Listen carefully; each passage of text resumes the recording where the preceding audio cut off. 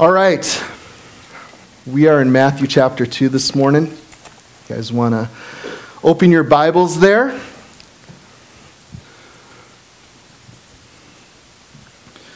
Entitled this morning, Jesus Our Redeemer. We'll be taking a look at all of chapter 2 together this morning, unless Jesus comes back first. Wouldn't that be pretty cool? Hey, we were talking about you coming, and then you came again. That was so cool. Anyways, there's 324 days until Christmas. You got that many more days to get your Christmas shopping done. Isn't that pretty exciting? But as I mentioned last week for you and I, it may be better that we actually learn about the Christmas story without all the distractions. I'm very blessed to be able to go through this with you this morning once again. Now, a little different angle of the Christmas story, as you might pick up from my outline. The King of the Jews, hunted by who? The King of the Jews. If that doesn't make sense to you, it will in a moment. Also, we see the Redeemer becomes a refugee. Really? Jesus was a refugee? Yeah, we're going to look at that in verses 13 to 15, and then 16 to 18. We see Jesus being a target of genocide, and then we're going to look at being a refugee going to an IDP. Well, what is that? We'll find out in a moment. But first, we'll look at the King of the Jews, hunted by the King of the Jews. Let's look at verse 1 together of Matthew chapter 2. Now, after Jesus had been born in Bethlehem of Judah, in the days of Herod the king, behold, 3 wise men from the east. Wait a minute. Does anybody have 3 wise men in there? No, I'm waiting for that nativity scene that has like a ton of wise men, Because honestly, I think there probably were more than 3, okay? Why? Because I want to hope that there's more than 3 people that were seeking the Savior. I'd want to hope that and think that. So we have these wise men. They came from the east to Jerusalem saying, "Where is he who has been born King of the Jews? For we have seen his star in the east, and we have come to worship him." When Herod the king heard this, he was troubled, and all Jerusalem with him. And when he had gathered all the chief priests and the scribes of the people together, he inquired of them where the Christ was to be born. So they said to him, "In Bethlehem of Judah," or Judea, "for thus it is written by the prophet, but you, Bethlehem, in the land of Judah, are not the least among the rulers of Judah. For out of you shall come a ruler who will shepherd my people Israel." And then Herod, when he had secretly called the wise men, determined from them what time that the star had appeared. And he sent with them to Bethlehem and said, "Go and search carefully for the young child. And when you have found him, bring back word to me, that I may come and worship him also." Isn't that cool? What a good king, huh? Verse 9, when they heard the king, they departed. And then behold, the star which they had seen in the east went before them, till it came and stood over where the young child was. And when they saw the star, they rejoiced with exceedingly great joy. And when they had come into the house, they saw the young child with Mary, his mother, and they fell down and worshipped him. And when they had opened their treasures, they presented gifts to him, gold, frankincense, and myrrh. And then, being divinely warned in a dream that they should not return to Herod, they departed for their own country another way. So let's take a look at these wise men. Back to verse 1. The Magi. They're a priestly caste of the Medes, possibly Daniel. Okay, our kids are learning about Daniel right now. We know that he was a captive, a slave to Babylon. he might have shared with the Babylonians, the Medes, the Persians, these wise men. Maybe he shared with them, check this out, Numbers chapter 24. It says, I see him, but not now. I behold him, but not near. A star shall come out of Jacob. A star coming. When's the last time you guys saw a star appear? Anyone? No, right? A star shall come out of Jacob, and a scepter, a ruler, shall rise out of Israel. So it's about a star rising out of Jacob or out of Israel. Isn't that pretty cool to think of? So they were looking for this star. I want to pause for a second and let's go back to this good King Herod that we read about for a second. He was a short dude, 4'4". I think he had issues, okay? He wanted to be tall, right? I'm going to build stuff, big stuff, right? He just had that mentality. He built a lot of palaces, fortresses, as you read history, entire cities, okay? Masada, anyways, it goes on and on. The remodeling of the temple, he was known for doing that. But he was a very cruel and vicious king. He was not a good king at all. Herod was not Jewish. He was hated by the Jews, even when he tried over and over again to win them over. Okay, he just couldn't do it. He married a Jewish woman even to try. Hasmonean built them a temple. Antipater, his dad, was worked for Julius Caesar, of course, but found favor with Caesar, and he was dubbed King of the Jews. He got that from Caesar. Therefore, when he passed, Herod was able to take over his dad's title as being King of the Jews. So that's how he got the title that way. He was very paranoid, okay? That's why he wanted to kill these babies. Any other threat to him being the King of the Jews, that's why verse 2 makes a little more sense for you and I, having a little understanding of who Herod is. One night he killed his wife, his 2 sons later that eve. I mean, the guy was just trippy. He was scared. I don't want anybody taking my position, taking my place. Next day he felt bad about killing his own family. Okay, so I'm going to build a tower and let's dedicate it to them. Everything's good. Really? No, dude, okay? It's actually been said it's safer to be one of Herod's pigs than his son. Okay? So in his 70s, realizing none would mourn his death, he arrested 100 leaders in Jerusalem and ordered that when he would die, okay, that they would be instantly killed also, thinking that, hey, if they're not going to mourn for me, at least they'll be mourning the day that I die, because all of these beloved people, these leaders of Jerusalem, will also be killed. You guys see how twisted and sick this man is? Verse 2, saying, where is he? Okay, speaking about the Messiah, the Savior of the world. Where is he who has been born King of the Jews? For he has seen his star in the east and have come to worship him. So the wise men weren't content with just seeing the star. They must see Jesus. And not only to see him, but also to worship him. Okay, I want you guys to catch what these wise men, how many of us want to be wise? I sure do. I look around the world, there's a whole lot of stupidity out there. People aren't logical, you know. That's why I'm bald. I scratch my head a lot. I'm just like, what is going on, okay? But one of the things, guys, and what I love about these wise dudes, they wanted to see Jesus, and they worshipped, okay? It wasn't like, oh, guess who I saw? I saw the creator of the world, you know? No, they had this heart that wanted to worship because they understood rightly. They had the wisdom to know who Jesus was. And I want you guys to note, too, it's 2 years later in a house. Did you guys catch that in verse 11? It's not the manger scene. These wise men didn't show up when Jesus was being born in a little barn. You know? Take that, Hollywood. You know? Don't you guys wish they would just call you up? Hey, this is Hollywood. We're making a Bible movie.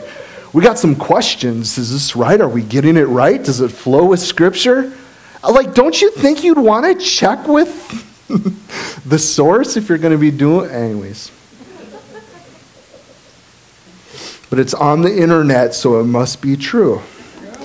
Verses 4 to 6. Some religious people may become well instructed in their Bibles and yet be all the worse for what they have discovered. Think about it. Did the Jews know the Bible? Absolutely. Okay? They know the Word. Often by the time when a young man or woman would be of age, some of these guys had the whole Torah memorized. The first 5, the boring books. They're not that boring. They're really cool. But anyways, these young Jews, they would memorize the first 5 books of the Bible. That's pretty awesome. So did they know the Word? Yeah, they knew the Scriptures. They read. They knew it. But the Gentiles who didn't know the Word of God, I'd have to say that they were really the wise men. They were the ones who were seeking the Savior, who, hey, this is what the Word says. We're going to go. We're going to follow. We're going to seek. We're going to find. You see, may it never be charged against us that we were geniuses when it came to scriptural geography or prophecy or theology as a whole, and yet miss Him, which the Scriptures speak of. Never be inoculated with a mild form of Christianity so as to be rendered immune from the real thing. Verse 6, it says, "But you, Bethlehem, in the land of Judah, are not the least among the rulers of Judah, for out of you shall come a ruler who will shepherd my people Israel." That's pretty cool, huh? That's prophecy, isn't it? What? Yeah. That's how we know it's true. You guys know that God's the only one who can tell the future? You know? Man. I have a real hard time with people. Christianity's a joke. Are you really that foolish to believe? You know, guys, God's proven it. You don't have to even look that hard. You just start reading a little bit of this supposed Word of God and see that there's a God foretelling the future. There's all this prophecy. Only God alone, I mean, if you think about it, only God can tell the future. Wow. There's something different about that. I've never read anything else that's like this. This is supernatural stuff. Maybe I should pay attention. Maybe I should listen up. Oh, you're foolish, you Christian. That's just a crutch. Why are you so foolish to believe such a thing? It's not foolish, it's logical. It just makes sense. Who's being foolish? Only a fool says in his heart there is no God. Sorry. I read some horrible articles this week. Horrible. That's why I shared on the rapture during communion. I read a very respected Bible teacher. People read his books, and he just threw out 9 reasons to disprove the rapture of the Bible. And I'm reading, and I'm just like, yeah, way to twist, way to ignore. How can you do away with the Scripture in such a manner? You say that you're true to the Scriptures. The way he's approaching the verbal nounage of stuff, it's just ridiculous. And literally, guys, there are tens of thousands of pastors who glean and lean at, like they don't study for themselves. You just need to look at if you're taking away from the Word of God, you're in trouble. You're going to have bad theology. We can't take away from Scripture. You know, I got friends that have to worship on Saturday. It's just like you're taking away from the Word of God. If you want to study and look when the church actually got together, the New Testament church messed on Sunday. If you read the fulfillment of what Christ did, he came to fulfill the law. He did it. We don't worship just one day away. We're people who worship in spirit and in truth. And the truth is, God is to be worshiped every minute of every day. You guys understand that? You know, and it's just crazy, the legalistic trips. my daughter is going to turn 5, and she has her whole party planned out. She is so cute, down to a detail. I get to preach the gospel at her birthday party. That's part of what she wants. I'm so excited about that. But she wants to have a dance party, you know. And then we were reading about some persecuted saints last night, okay? And there are some religions, hey, within the church, Christian sects, that dancing is sin, period. And a man actually died because of that bad theology. That's how legalistic and dogmatic people got. And the only way you can come to a conclusion like that is if you're ignoring the whole of Scripture. That's why we take the whole counsel of God seriously. That's why I'm so excited. Are you guys reading this with me? Verse 6. This is Old Testament. I mean, Matthew's grabbing from the whole of Scripture, speaking about the Messiah who was to come. And he was to be born where? Bethlehem. Read up on Bethlehem this week. There was one survey that I got to read that showed that the 10 biggest disappointments in tourism, Bethlehem was on the list. Number 3. You know, I'm like, seriously? Then why do people go there? People go there because that's where Jesus was born. Yeah, it's a dirty little city. There's really nothing to see there. But why do people go there? Because that's where the Savior of the world was born. We're going in 2020 to Israel. I hope you guys will join us. I met with a sister in the Lord, Julie, this week. She's going to help plan the trip, and we got to talk for about an hour and a half on what the trip might look like, some of the places we'd like to go, some of the things that are going to happen, and I'm pretty stoked. So, start saving your monies, okay? Start stashing $100 a month away. That's not a lot now, but if you wait till the last minute, I want to go, but how can I pay that much? Start saving now, okay? Be like the wise men.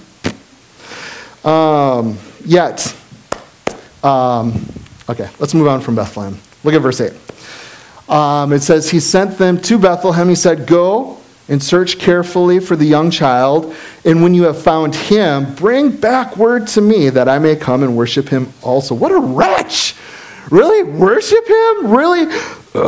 Anyways, I think of these guys, I think of Herod, this type of mentality, and then I think of every church has its posers for the most part. Do you guys know that we're actually pretty safe here? There's something that I think happens when you take the Word of God seriously. Posers don't want to stick around too long. You know what I'm saying? It's hard for them. I feel like God's protected us.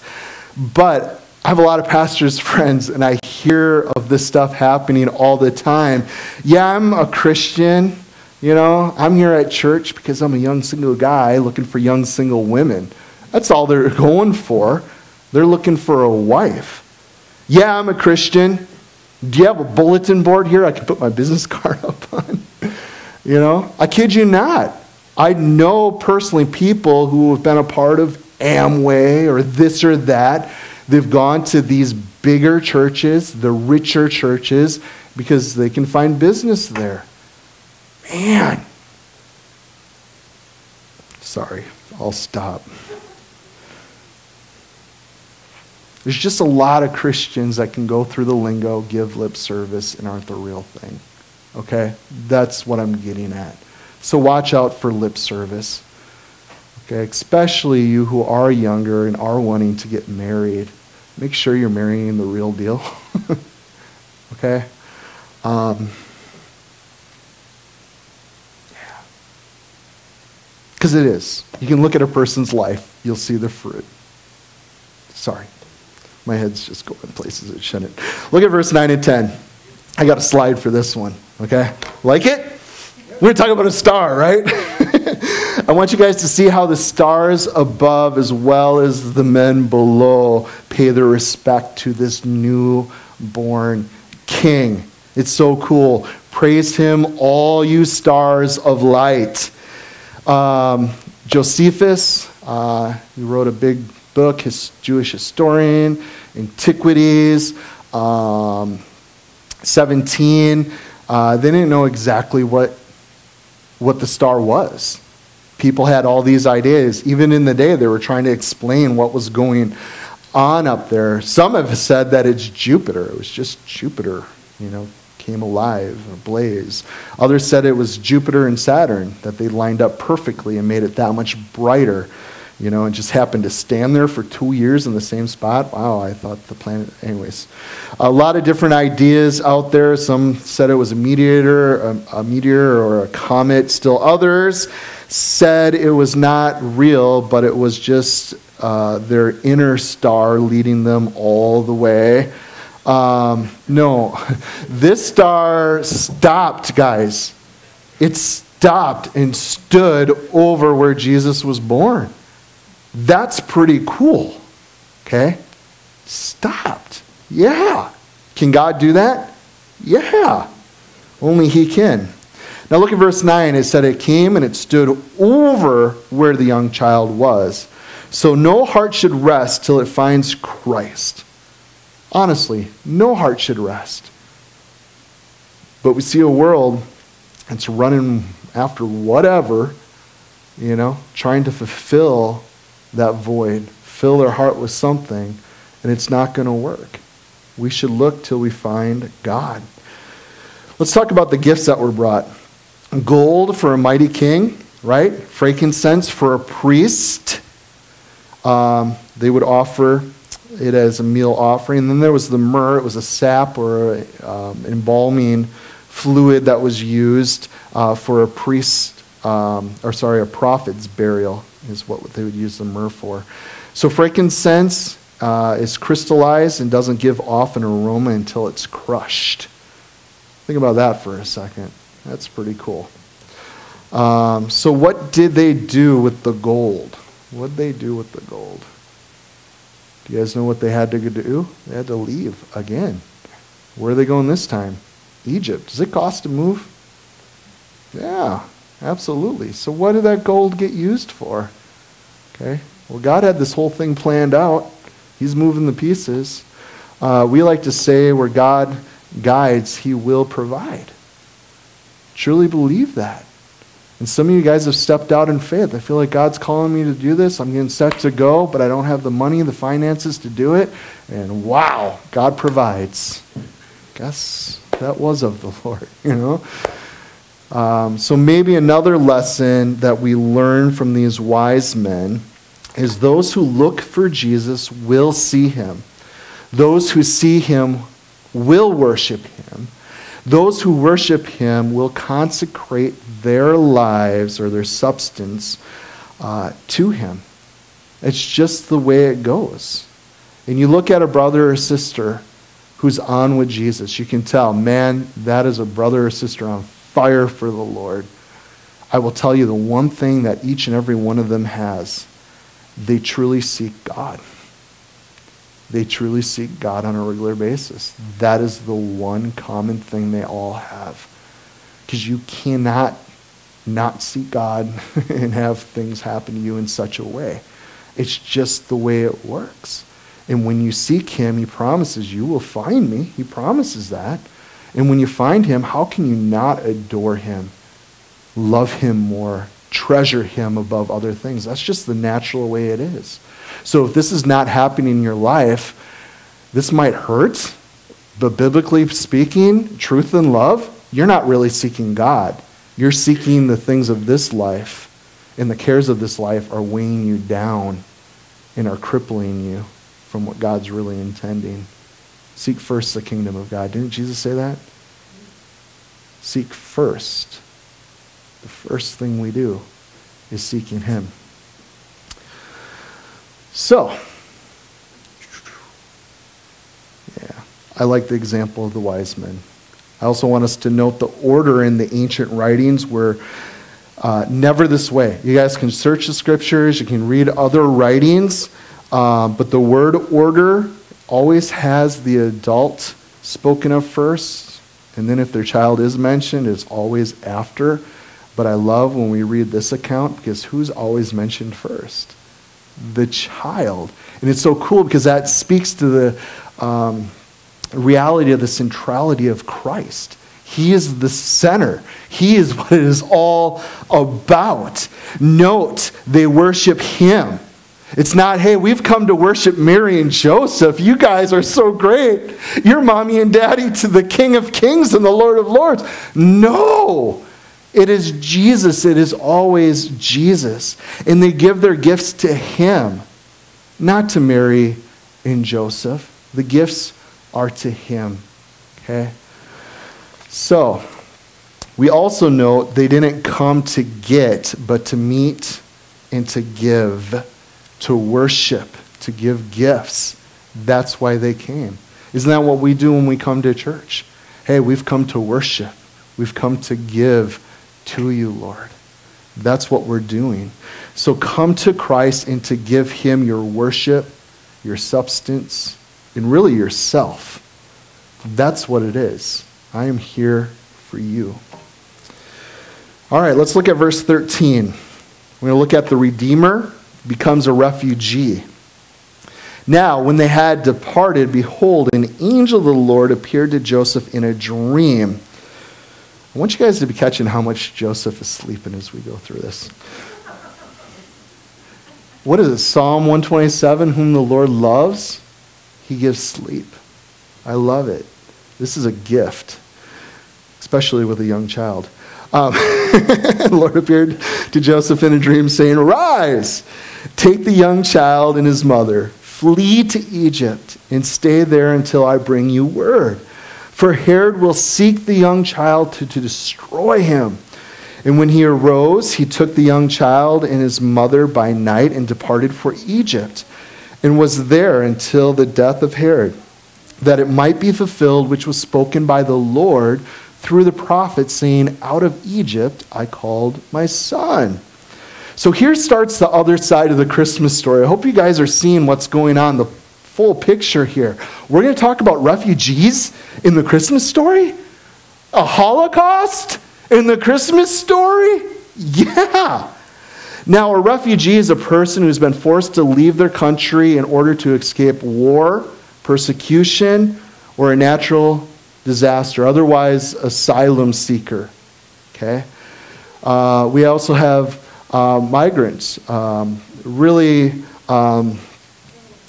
If you consider the refugees, they're forced to flee their homes, right, to seek safety in another country, oftentimes without warning. Where migrants are people who make a conscious decision to leave their countries because they want to better their life. Okay, does that make sense? I want to go to the United States. Okay, it's the land of the free. There's opportunities there. Okay, if you work hard, you can make a life, a living. It's safe. That's why we have so many people that want to come here. And I'm glad that we do take in people. But you guys know that it's a very, very, very small percentage, and we're tripping over it so much. You know? And even in regards to refugees in the world, people that really need a place, not just seeking a better life, but those that are displaced, that have no home. Do you guys know that the United States takes in less than, it's like almost like 1% of 1%. It's so little compared to other countries and peoples. I wish we did take in more people. I think we've been very blessed here in America in a lot of ways. But that means I might lose a job and I might not have as much. Check your heart. All right. So, statistics tell us that there's 51.2 million refugees today. That's a lot. Think about that for a second. If they were a country, they would be the 26th largest country in the world. That's a lot of people who are refugees. 1/3 of Syria is displaced. Think about that. 1/3 of their country is displaced. There are 42,500 individuals forced to flee their homes per day due to the conflict and the persecution going on in the Middle East. Over 42,000 daily. Think about that, guys. Are we catching that? So how fast is it growing, guys? It's increasing like crazy. There's a fourfold that's just taken place in the last 4 years alone. This is happening right now in our world right now. I want you guys to picture this. In the last 6 days, we would have every man, woman, and child in Kaukauna, Kimberly, Grand Chute, Appleton, Nina Menasha, all jumping on the interstate and heading out of town because we've been pushed out. Think about that. This is happening right now, today. So, look at verse 13. They're said to take the young child and his mother, flee to Egypt, for Herod will seek the young child to destroy him. How would you respond? How would you respond to that news? Lord, enough is enough. Please, Lord, bless King Herod with an aneurysm or a huge heart attack. What in the heck is going on? Why us? That would have been my prayer. I'll be honest with you guys. Don't you guys think they've been through enough? When is enough enough? Verse 14, Joseph, as guardian of this child, left his home, right? He left his business. He's left his family and his friends, and even now his country, crossed over the Negev desert there, all for this toddler. So who said following the Lord would be easy? Well, the church up the street says so. I don't know what Bible they're reading. I don't see that taught in Scripture, guys. There's a very clear theology of suffering taught in the whole of Scripture. I mean, if our Lord and Savior went through it, what makes us more worthy? Okay? You see, you may be in that season where you're having an Egyptian experience. Maybe you're being called away for a time. Go and stay put till he brings you word. Isn't that what they did? And he was obedient. So if we're thinking about what's going on here, this is about 75 miles down from Bethlehem's border, all the way down to Egypt, to the border there. 150 miles from Bethlehem to Alexandria. Okay, some commentators guess this is where they ended up. If you guys study a little bit, there were a lot of Jews that landed in Alexander the Great, Alexandria. Okay, they allowed synagogues to be built there. And the reason why is because there were so many displaced Jews that already landed there that had their own synagogue and schools going on, their own little communities. And we still see that today, even here in the States. I don't know if you guys have traveled much or road tripped and you come into a community and you're like, whoa, there's Jews with their coats and their hats. There's a lot of them. What are they doing? Oh, it's Saturday morning. They're going to synagogue. Anyways, remember the promise, you will be called out of Egypt, back in Numbers 24, verse 8. That was a promise. So this was God's plan all along. Some of us might be like, what is this Christmas story? Why would God allow this? He didn't just allow it. He planned all of this. This was all for a purpose. Just like his children 1,500 years earlier that he delivered from Egypt. What? For the glory of God. Established a nation during the time there. He has purposes. Some of you guys might be like, why me? Why this? Why now? Why here? Knock it off. God is God. Let him be God. Just trust. So let's move on. Jesus becomes this target of genocide. Verses 16 and 18, then Herod, when he saw that he was deceived by the wise men, was exceedingly angry, and he sent forth and put to death all the male children who were in Bethlehem and in all its districts, from 2 years old and under, according to a time which had determined from the wise men.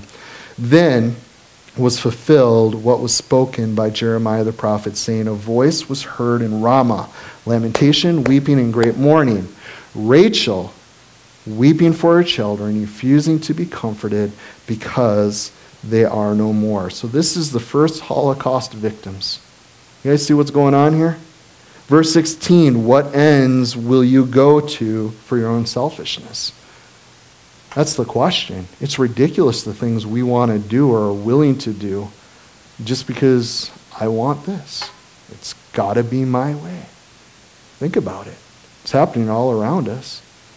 We got a jailhouse that's completely full. You know? Green Bay is completely full. Why are people in jail? Self-centeredness stuff. You know? Why do people get divorced? Self-centeredness stuff. Okay? Why are there poor among us? People are self-centered. It's all about me. I don't care if they got food or clothes to wear. It's all about me. Why are people lonely? I mean, the list can go on and on, right? Verse 18.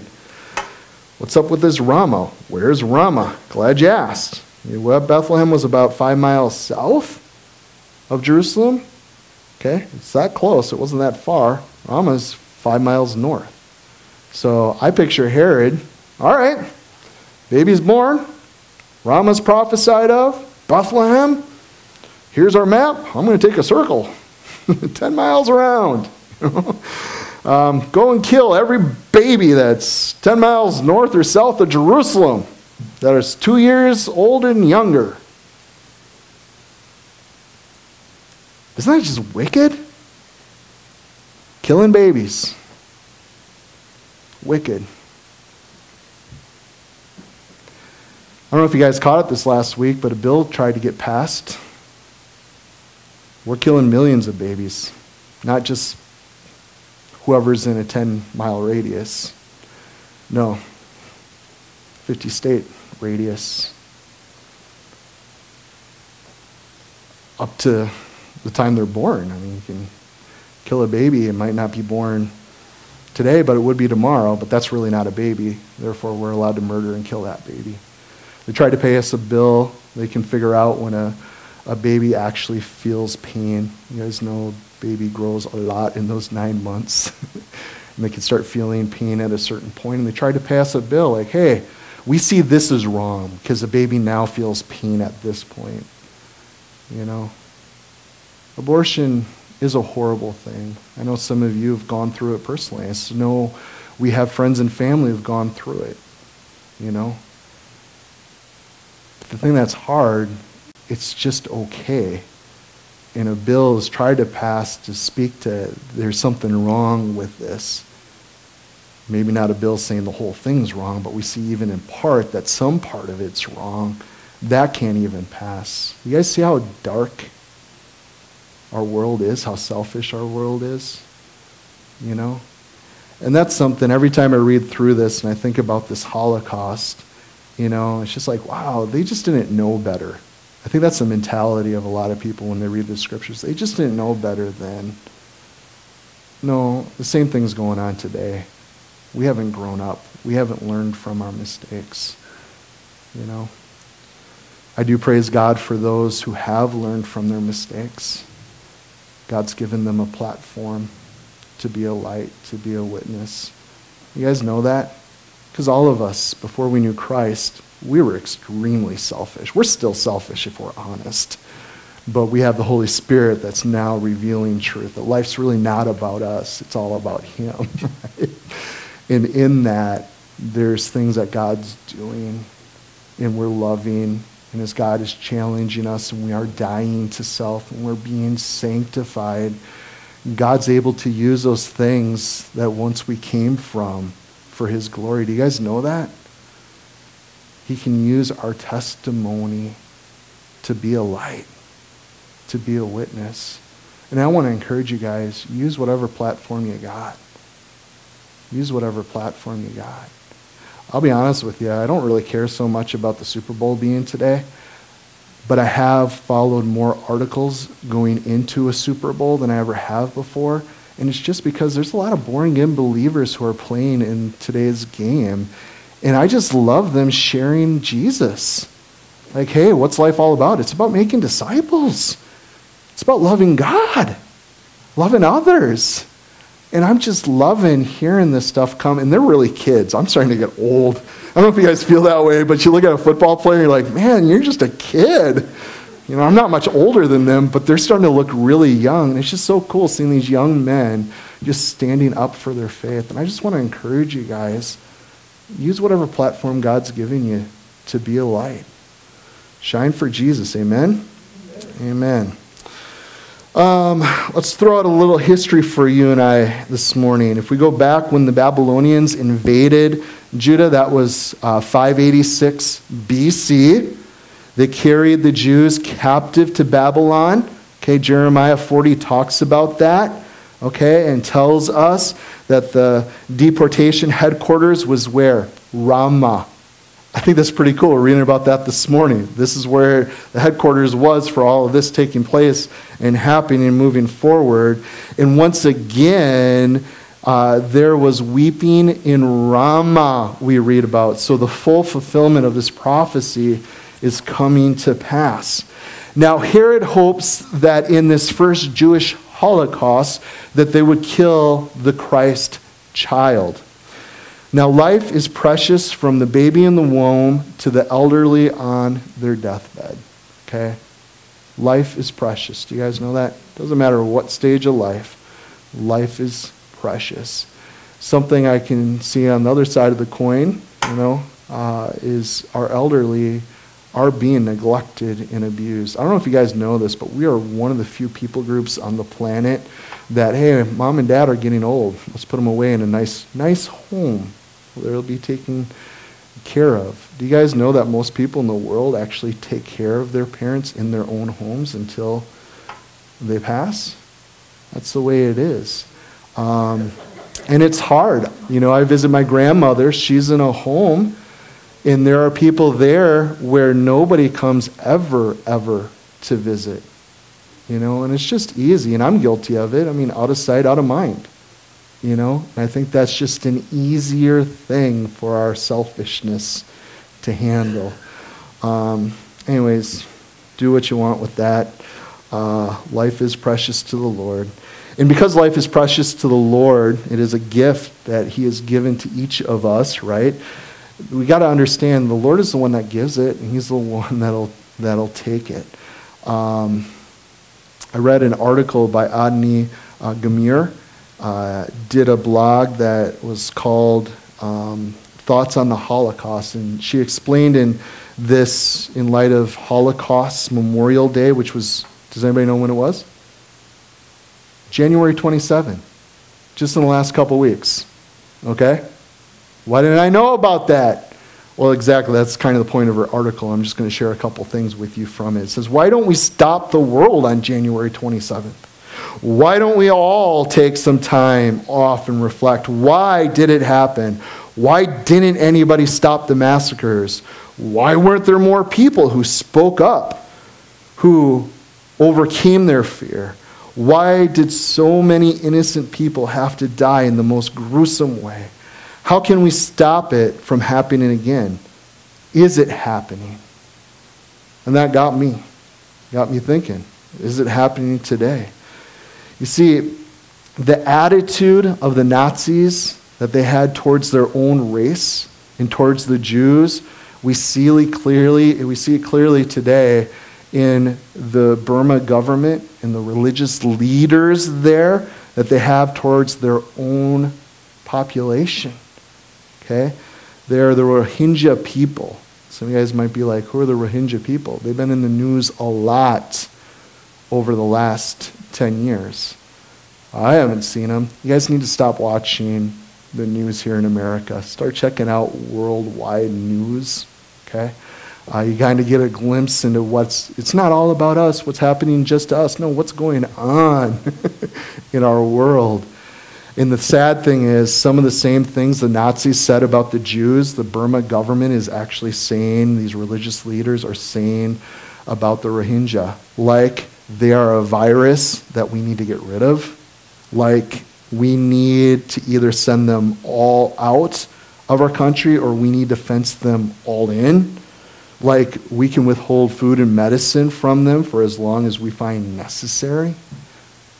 This is going on today, guys. One in 300 survivors of the Auschwitz concentration camp, this man by the name of Roman Kent, he's 87 now. When he was 85, I saw an interview, he had tears in his eyes when he recalled the horror of what he had survived. And his plea to the world was this, and I loved what he said. He said, "Let us add one more commandment to the 10 Commandments. You shall not be bystanders." You shall not be bystanders. That resonated. You see, are we going to remember the death of thousands of innocent victims 70 years from now and ask ourselves, why in the world did we let this happen? Or are we going to change history by starting to protest what is happening to the Rohingya people? But wait, the Jews knew the Old Testament, right? They studied the scriptures, and they knew from chapters 30 to 33 were very unique to Jeremiah in that they were chapters of hope. There is a hope for the world, guys. Jesus is the answer. The Rohingya people, they're predominantly Muslim, a few Hindus. Who cares? My Savior cares. Guys, he came and died for those people. That's the bottom line. I want to share with you guys the passage out of Jeremiah 31. Verse 15, it says, "Thus says the Lord, a voice was heard out of Ramah," right? Lamentation, bitter weeping. You see where Matthew was quoting this from? Rachel weeping for her children, refusing to be comforted for her children because they are no more. Thus says the Lord, refrain your voice from weeping and your eyes from tears, for your work shall be rewarded, says the Lord. They shall come back from the land of the enemy, and there is hope in your future. I love that, says the Lord, that your children shall come back to their own border. So the same with this lamentation, weeping, and mourning. Today they're suffering, yet soon to be salvation. You guys understand that? There is to be salvation. The mothers of Bethlehem, like Rachel, weeping, okay, only weep because of their present situation. But like Rachel, the tears were not in vain and not forever. Verse 18 back in Matthew 1 or 2 tells us, because they are no more. Oh, yes, they are. Think about it with me for a second, guys. Their children are. They are with him. Isn't that cool to think about? Even though this horrible thing, unspeakable thing has happened, they are with him. And believing moms can expect to see them again. Abortions, stillborns, SIDS, early death. Tells us they refused to be comforted. They would have been more if they knew through their little ones were slain, the children's friend had escaped and lived to be the Savior of all, right? All who died before committing actual transgression. So these children died that he might live, so he could die that they might live. Do you guys see the big picture here? Okay. And these babies, well, are they just collateral damage then in the progress of this redemptive history of ours? No. No, think about this with me. They're a blessed part of God's plan too. I believe God took them immediately into his presence. I think that's pretty cool. And they will be in heaven as part of the worshipers saved by God's divine grace, okay? It's by grace alone. So I believe they were taken directly from their mother's arms into the arms of God. But for those parents who have lost their children, weeping and wailing went up from the streets of Bethlehem and Ramah, even for godly pilgrims on this side of eternity. Loss of this earthly life seems like the greatest loss possible, but it isn't. The greatest loss is to live a long life, and to neglect the life that's to come. And that's what the vast majority of people are doing today. They don't care about God. They don't seek him. Okay? How many millions will tune in for a football game today? I mean, hundreds of thousands of people have traveled to Minneapolis this weekend. To see what? For Christians, guys, physical death is the defeated foe, but because of Jesus, okay? It's because of him. But it's still an enemy, yet death, like all other enemies of God's people, is still under Christ's control, for he alone holds the keys. So death does God's bidding, even as human wrath unconscionably serves to execute his will. His will. I want to share just a little more on the abortion thing for a second. I've literally ministered to dozens and dozens of women and men who've gone through abortions.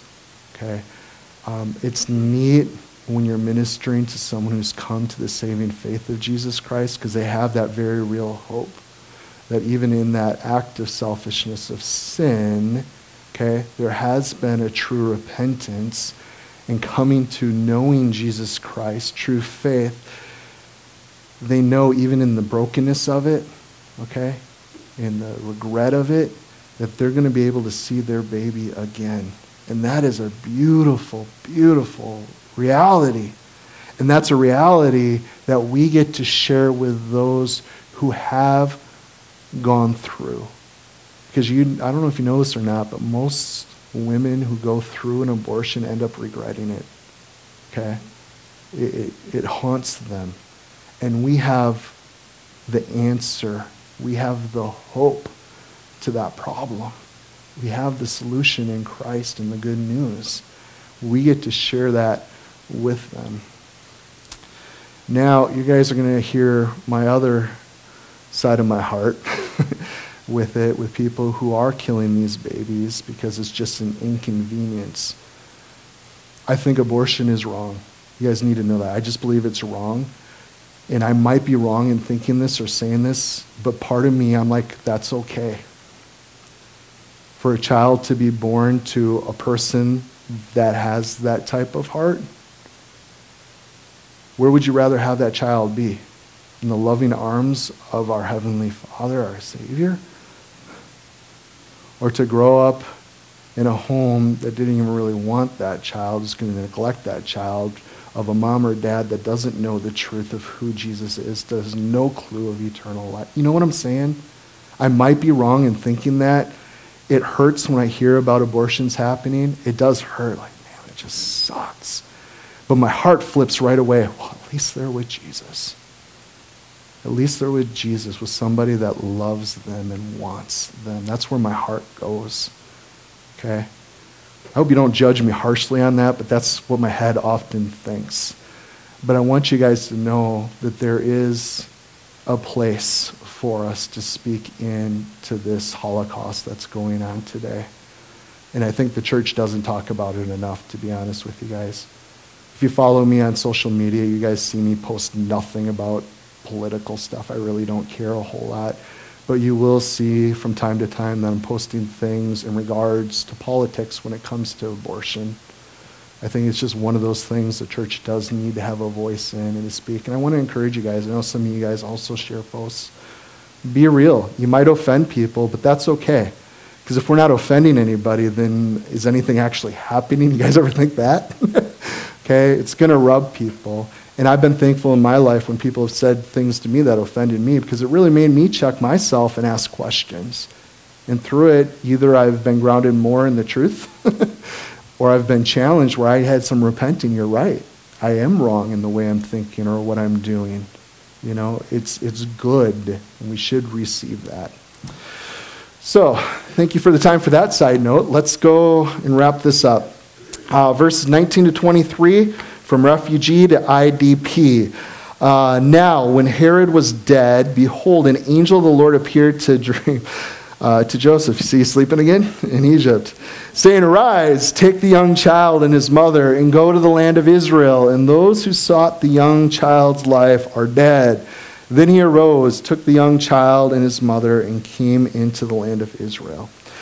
And when he had heard that Archelaus was reigning in Judea instead of his father Herod, he was afraid to go there.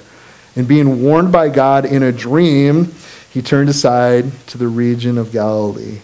And he came and he dwelt in the city called Nazareth, that it might be fulfilled, which was spoken by the prophets, he shall be called a Nazarene. So you guys are probably asking, what's an IDP? Well, it's an internationally displaced person. It's someone who is forced to flee his or her home but remains within the same country. Okay. A few days before his death, Herod had named Antipas as his successor, but in his late moments, he was named Archelaus. Verse 19, when Herod was dead, okay, obedience conquers the sword. You guys know that? I mean, look at Joseph versus Herod in this chapter. Okay, God blesses obedience. Verse 19 also talks about Joseph sleeping again. He had the gift to sleep 4 times in this chapter. You guys catch that? I love it. He's my example. He's my now go-to guy. Verse 22, the blessed king's day were not spent in the royal court, but within common peoples of the melting pot of Galilee. So today, Lord, meet us in our humble Galilees. And God even used wicked rulers to steer us, as we see in verse 22. So just a couple lessons. Believers aren't exempt from trials, right? Okay, the wise men weren't from Herod. Mary and Joseph had to flee for their lives. Multiple innocent babies killed at the mad puppet king, by the king there. The safest place on earth, here's another lesson, is to be where God leads you. You understand that? Safest place to be. What if I go there and I get killed? Awesome. You're in heaven. That's what I want to have happen. Yeah, I want to be with Jesus. So wise men, if you think about this, they follow a star led to the Christ child. Wise men follow God's instructions in a dream. They escape Herod's wrath. Joseph follows the angel's instructions in the dream. They escapes to Egypt. Joseph follows God's instructions in a dream. He escapes from Archelaus. In the big lesson, God is in control. Did you guys see that? He's in charge. That should be the one big takeaway from this chapter. God's got it. He's got a plan. He's in charge. Everything that happened in this Christmas story, it was planned out by God. I hope you guys can rest in that. God's got you. Because our stories, man, they're always changing, aren't they? Some stuff's exciting. Some stuff is rough. But God's got it. Amen? Let's stand to our feet.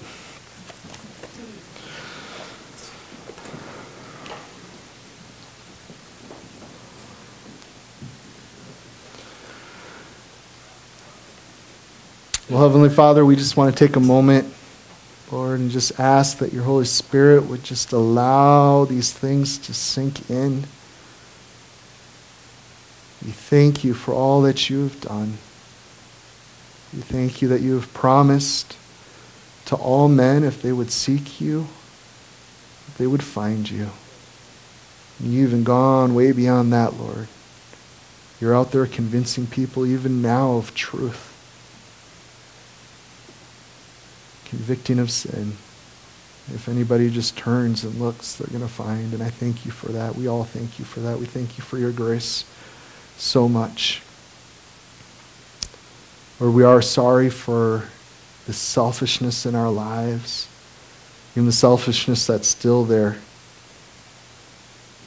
Father, even now being a child of yours, God, we pray that you just help us to continue to die to self, to allow your Spirit to change us, to form us, to make us more like you, Jesus.